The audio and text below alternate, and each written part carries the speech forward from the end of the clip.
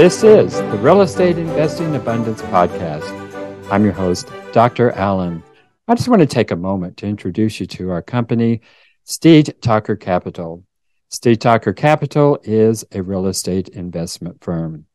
If you'd like to learn more about real estate investing, head over to our website, steedtalker.com. And while you're there, take a moment to get your one-page guide to the 10 steps to passive real estate investing.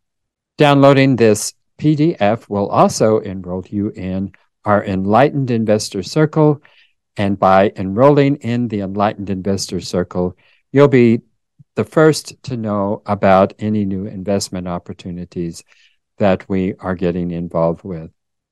Look forward to hearing from you. Enjoy today's show. Hello, enlightened investors, and welcome back to Real Estate Investing Abundance. I'm your host, Dr. Allen. I'm so delighted to be back with you again today. We're going to take a look here at buying your first income property and getting a 250% return on Airbnbs. With us today is James Svetec, and he is an Airbnb expert, investor, and coach who coaches students around the world on Airbnb hosting, management, and investing. James is also the best-selling author of Airbnb for Dummies, and his work has been featured in Forbes, New York Times, and many others. Also with us today is Riley Oickle, and he is a Canadian real estate investor and mentor who specializes in multifamily residential investing through the BRRRR and joint venture strategies. Today, he owns a real estate portfolio worth over $8 million. He helps beginners find, analyze, and purchase cash-flowing properties through coaching while continuing to build his own portfolio of rental properties. So, James and Riley, take us into the show and share an experience that helped you to be who you are today. Riley, start us off. All right. That's a hard one. There's just so many things that pop up for me as very formative in my earlier years. I would say one of the most notable ones, though, that I think a lot of people that are in real estate investing can definitely resonate with would be I ran a home maintenance company where I had to knock on houses to get clients. And I found through knocking on these houses, it just taught me so many lessons.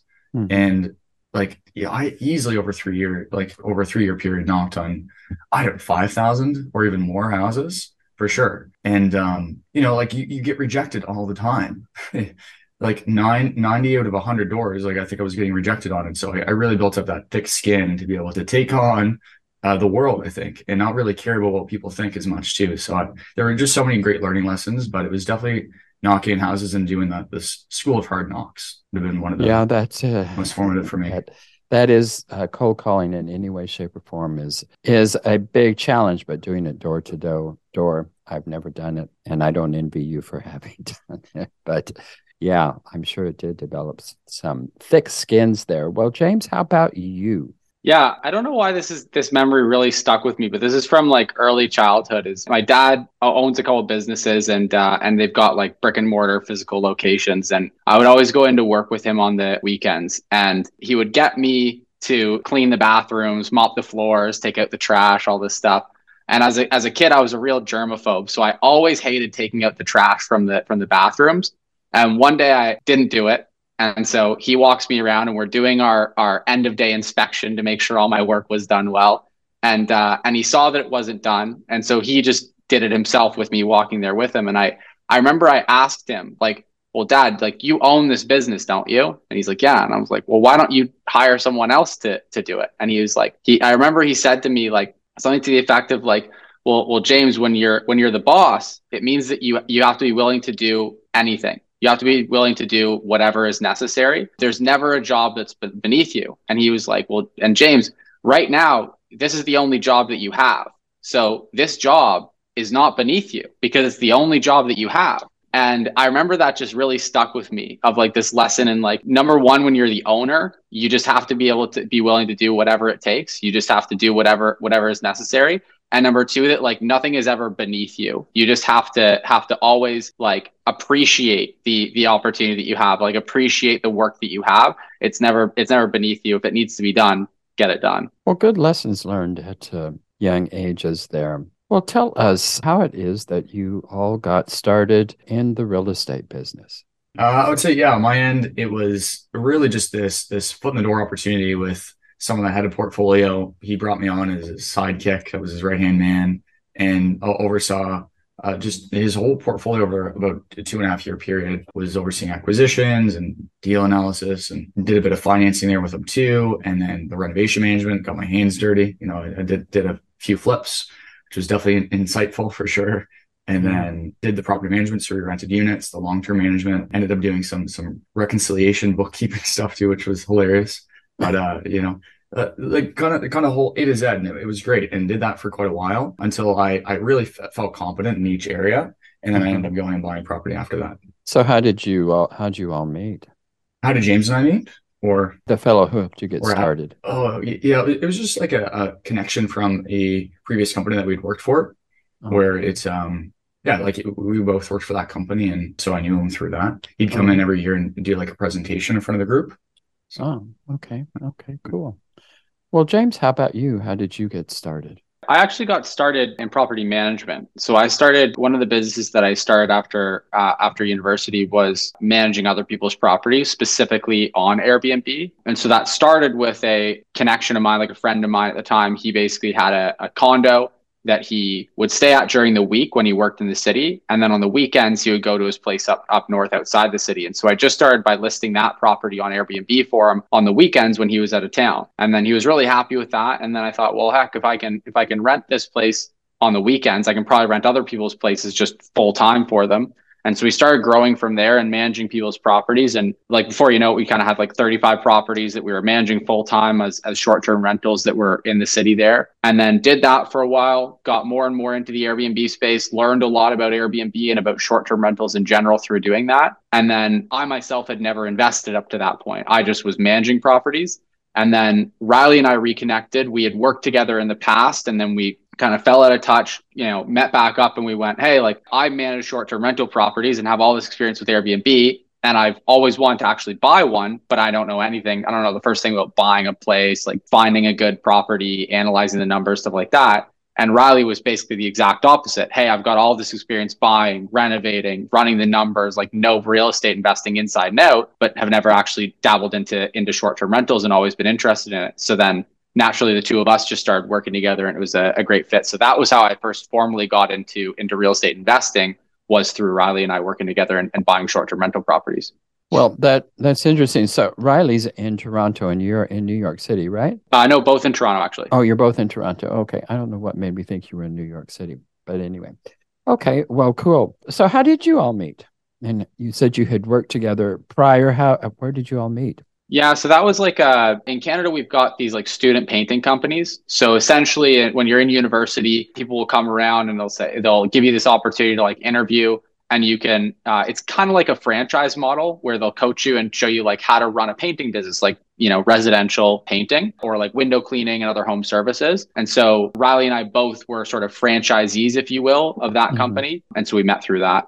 Tell us about B&B Inner Circle and what made you decide to start your own coaching program. What made us start it? Well, yeah, I guess context quick would be B&B Inner Circle is essentially an online program where we actually offer a bit of training in pre-recorded lectures, but also like mainly it's like one-on-one private coaching. So you're actually given a rental expert who has lots of experience with short-term rentals, and they work with you every step of the way from start to finish through the analysis of the city to analyzing the property, picking the best one, putting in offers, getting those accepted, counter offering, negotiating, all that good stuff, getting it financed with creative financing with their own money, renovation, furnishing, all the way into like the launch and the optimization of the pricing. And so the whole thing, it is that. And so that's what we do there is we help people to essentially buy short-term rentals. We're also working with some of the clients that we have.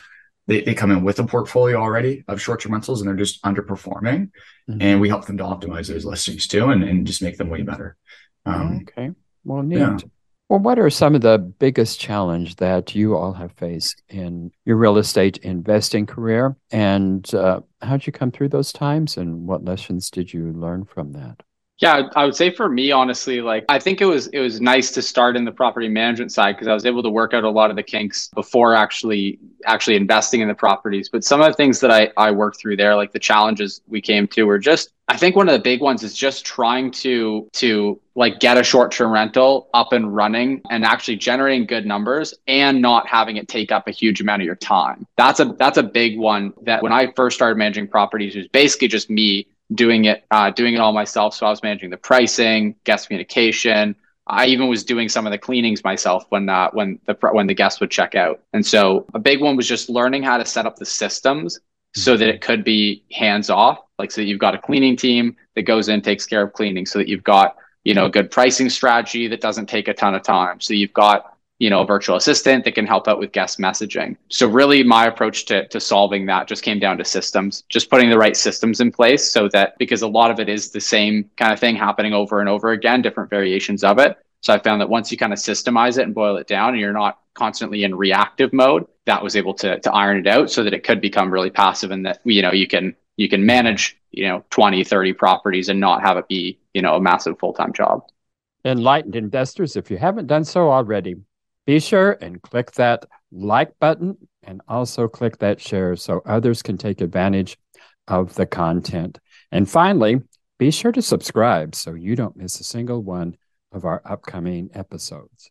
There's a lot that goes into certainly getting a rental ready to go, particularly if it's your first rental. But on top of just your long-term rentals, there's a lot more that goes into short-term rentals. They have to be furnished, not only just furnished with furniture. You have to have the silverware, the plateware, the pots and pans, and linens, and so on and so forth. So just kind of take us through what a person needs to expect when they're looking at either just going directly into short-term rentals, or maybe they have long-term rentals and they are considering converting those to short-term. What do they really need to go through to do that? Yeah, I would say You good if I answer that one, James? Yeah, take it away. All right, sweet. All right, I would say just a couple quick things. Definitely a challenging question because there's just so much encompassing in that. But I think if I were to just pull out a few quick tidbits, we can kind of go through 3 steps. I would say step 1 is if you're thinking about doing short-term rentals or you're thinking about flipping some long-terms into short-terms, you have to understand like the city research. So really understanding different markets. And so for us, we use a software called AirDNA, and we actually have this enterprise level subscription, which basically gives us the nice bird's eye view of different markets. So it's important to understand that there is a market analysis to be done. That's your step 1, is figure if that city actually makes sense to have a short-term rental in, or which city would make sense to have a short-term rental in. Step 2 is going to be essentially just really understanding the strategy. So if you're doing, short-term rentals, it's like, okay, well, there's a lot within the strategy to actually understand, what are the nuances between long-term versus short-term. So, it isn't like with my long-terms, I set the rent and I forget them for like a year or two, and maybe do the 2% increase a year for the price for my short-term rentals. If you're not able to do the price optimization, then you're losing a lot of potential money. Like one of the cottages that we have up north does $500 a night on average. New Year's Eve, it was doing $1,500 and we did a 2-night stay minimum. So that's $3,000. Mm-hmm. If we kept it at the regular rate, we would have lost $2,000 of an opportunity cost. But if we would have charged way more and say $3,000 a night for a 3-night stay minimum, no one probably would have booked it. So we need to know, like, what is that price? Mm-hmm. So there's a lot of nuances like that. Guest communication, is a big one, obviously, like James mentioned. So really understanding that piece of the strategy. And there's a bunch of other nuances, like when you're running your analysis, the replenishables, your toilet paper, hand soap, stuff like that. And then making sure that you can put in your cleaning fee cost. And so all of those. The third main one is naturally just going to be everything to do with like the operations. So like really getting the systems dialed in for the operations, because this can be a very active business, like James said, if you allow it to. So you need the systems in play. So yeah, I would say that's the other big one. That's why we're doing what we're doing today with B&B Inner Circle, is because like that's just such a big demand, is getting those systems. People buy McDonald's franchises and they go to McDonald's University to study their systems. And there's like 27 steps to fry French fries. So, we have the same thing here where you've just broken out everything into steps. So you just follow the steps and then you have success. I haven't heard of any McDonald's that have shut down. I think a lot of them do pretty well. And so we treat our clients the same way when they come in and they work with us. They get those systems. But that's the third step, is really plugging into those systems and then knowing how to recruit and hire a great team to take them on for you. Otherwise, it'll be a full-time job. It really will. Yeah. And you don't want to replace your 9 to 9 with or 9 to 5 with 9 to 9 or something, right? Yeah, if you're trying to leave your job through cash flow. Yeah. So James, did you have anything to add to that? Or? Honestly, I think Riley really nailed it. Like, it just comes down to, you need to make sure that for starters, you've got the right property on your hands, whether it's a property that you're looking to buy or whether it's one that you already own and are looking to convert over. It's just really a matter of knowing that you have the right property and then having all the systems to actually get it all set up. Because like Riley mentioned, there's a whole number of different steps in that process. And so if you can understand, first off, just being knowledgeable about what those are, because I think a lot of people underestimate it. They don't even think about things like Riley mentioned, pricing optimization. That just doesn't even cross their mind. So just being aware of what those steps are and then having good systems and strategies to maximize on them, that's really the key. Well, just in general, what are some of the factors that make a city a worthwhile place to have Airbnbs? I would say that this comes down to a few main things. We could probably boil it down to about 3 main things. One is that you want to own a property there. Because for a lot of people, investing in short-term rentals, there's this really nice lifestyle component to it where you can actually use it and go on vacation. And so if that is of interest to you, then just buying a property in an area that you're actually interested in, that you get that value from it, is a factor for some people. The next thing is going to be looking at the demand and the prices in the market. So just making sure that you can get a good return. And that's, like Riley said, by using tools like AirDNA to analyze how well properties perform in the area. And then just comparing that to the average purchase price. If you look at something like beachfront Malibu, you're going to be paying an arm and a leg to get a property, and it's probably just not going to generate a lot of them as much as you'd need to get a good return. And if you look at somewhere in the middle of nowhere, it might just not really have the demand for it. And so that's the other factor. And then probably the third factor that I always look at, and these are the major ones. There's some smaller factors we consider as well, but the third major factor I always look at is regulation. So that's just looking at the area and seeing, okay, are there regulations that exist right now relative to short-term rentals? If there are, we want to make sure that they're favorable. And then if there aren't, we want to make sure that if they do create regulations, that it's highly likely they are going to be favorable. So again, if you look at the difference between, say, like a downtown metro area like New York City, they don't really need short-term rentals for the local economy. There's no big benefit to them there. The government doesn't really want to have them there because people tend to kind of use Airbnb as a scapegoat for high housing prices. There's also hotel lobby groups that don't really love having short-term rentals in the downtown area. So even if New York didn't have regulations, you could reasonably assume that when they do pass regulations, that they wouldn't be very favorable to short-term rentals. Whereas if you look at like upstate New York, where there's tons of cottage properties and a lot of those areas, like those local cities, whatnot, like the local businesses there are highly dependent on the tourism that goes up there every year. In the summertime, people going up there, and there just aren't any hotels.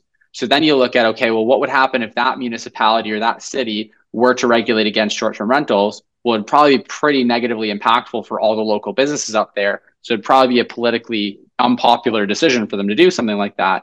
So again, that's where you can kind of look and say, okay, even if they do pass regulation in the future, if there aren't any right yet, then it's quite likely that they're going to be favorable and reasonable to short-term rentals. Well, what are some of the common mistakes that first-time Airbnb operators tend to make, and how can they avoid making those mistakes? A couple things, I think, similar to what we just mentioned there. So like not doing the city research, I guess, would be like the big one, is like getting into a city where you haven't done that due diligence and figured out, are the regulations in our favor? Are they not? Like, is this a place that a politician could easily wave their finger and then we're out of business? Like, so really just understanding which markets to invest in is probably the biggest mistake that we see for sure. So, the next one is just like thinking that they can do it all by themselves. I think going back to what James had mentioned there when he was doing the management, it's a lot. It really can be a lot, especially if you have plans to like scale and do quite a few of them. And so don't underestimate that is the biggest takeaway. Don't think, oh yeah, I'll just do the cleaning myself. Oh yeah, I'll just do the guest communication myself, because you won't really have much of a life. And we see a lot of people that do that and then they really just don't enjoy it at all. Right. And then they sell their properties and then they just give up on like this wealth creation vehicle that can actually do really, really good. They just need to understand that it's systems and people to replace themselves. And so that's the second biggest mistake. I don't know, James, do you have a third that you could think of? That would be the 2 top ones that come to mind for me. Yeah, I really think again, like I'm kind of echoing Riley like a broken record here, but I think you nailed it. Really, the mistakes that people make are just not putting the right systems in place to make the investment something that they're going to not only profit from but also enjoy. Because if you profit from it and don't enjoy it, you're probably going to give up on it longer term, and then that's just that's obviously very negatively impactful. And then if you enjoy it but don't profit from it, you're also not going to be in a good place. So you have to treat both as very important. I think a lot of people either look at it as, oh, I'm just going to love it so much, and so like I don't really need to care about the numbers. I'm not a numbers person, or they tend to be the opposite and they go, oh, as long as I'm making money, I don't care how much time it takes. And you really have to put importance on both of those things in order to get longevity out of the investment. I'm sure this is part of the overall analysis, particularly the city analysis. But there is really low entry into the Airbnb market. I mean, people can convert their garage or they can rent out one bedroom or so on and so forth. So there's a lot of very small operators in the business. And I suspect there's a lot of people that come and go from that. But that would, if I were thinking about doing this, that would be one concern of mine, because it would seem like these small operators have, in some respects, they have a corner on the market and they are going to be able to control pricing and what have you. And that would seem to me to be a major challenge. Am I correct in assuming that, or am I totally off base on that? I would say yes and no. So there's definitely parts of truth to that. So what we find is that the smaller the property is, the more competition you're going to have. That's just a fact, right? Mm-hmm. If you have a one bedroom property that can accommodate two guests, then you're competing with all the other one bedrooms. You're also competing with the people that are renting out a spare bedroom in their home. And you're also competing with the two bedrooms, the three bedrooms, the 4 bedroom, 5 bedroom properties. So you've just got all this competition.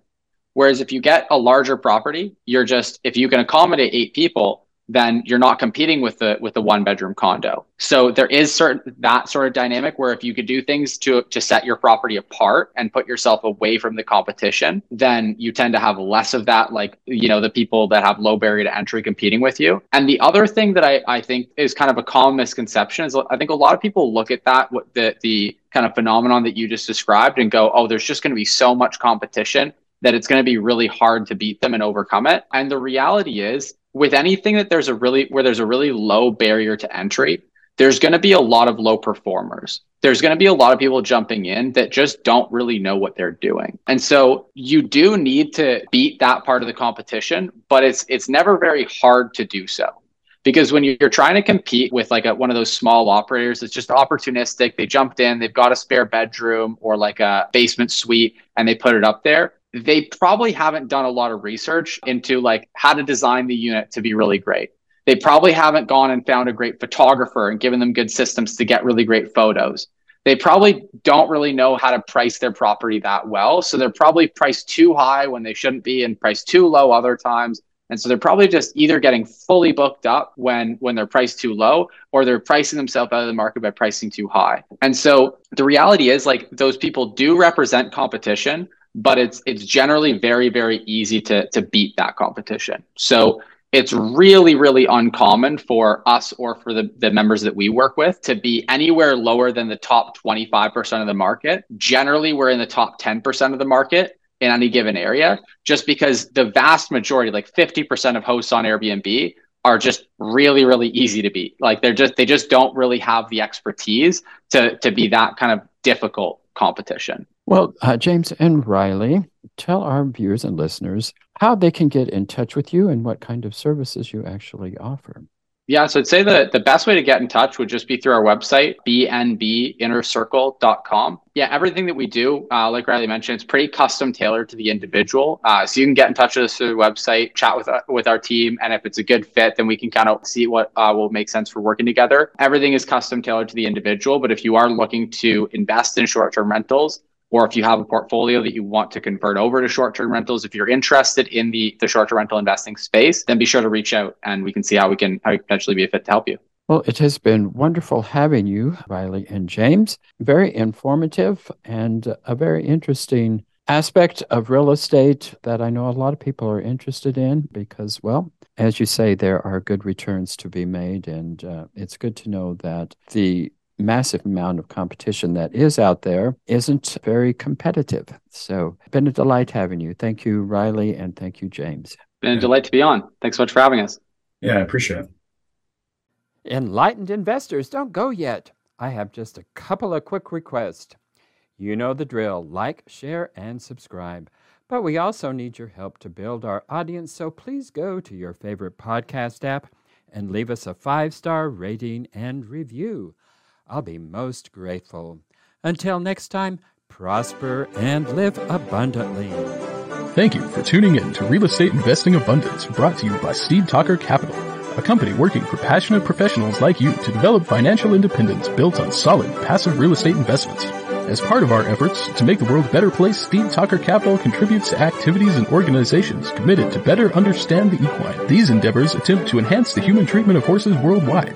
Steve Talker Capital, working for a world where all creatures, great and small, flourish abundantly. For resources to develop your financial independence, connect with us at stevetalker.com.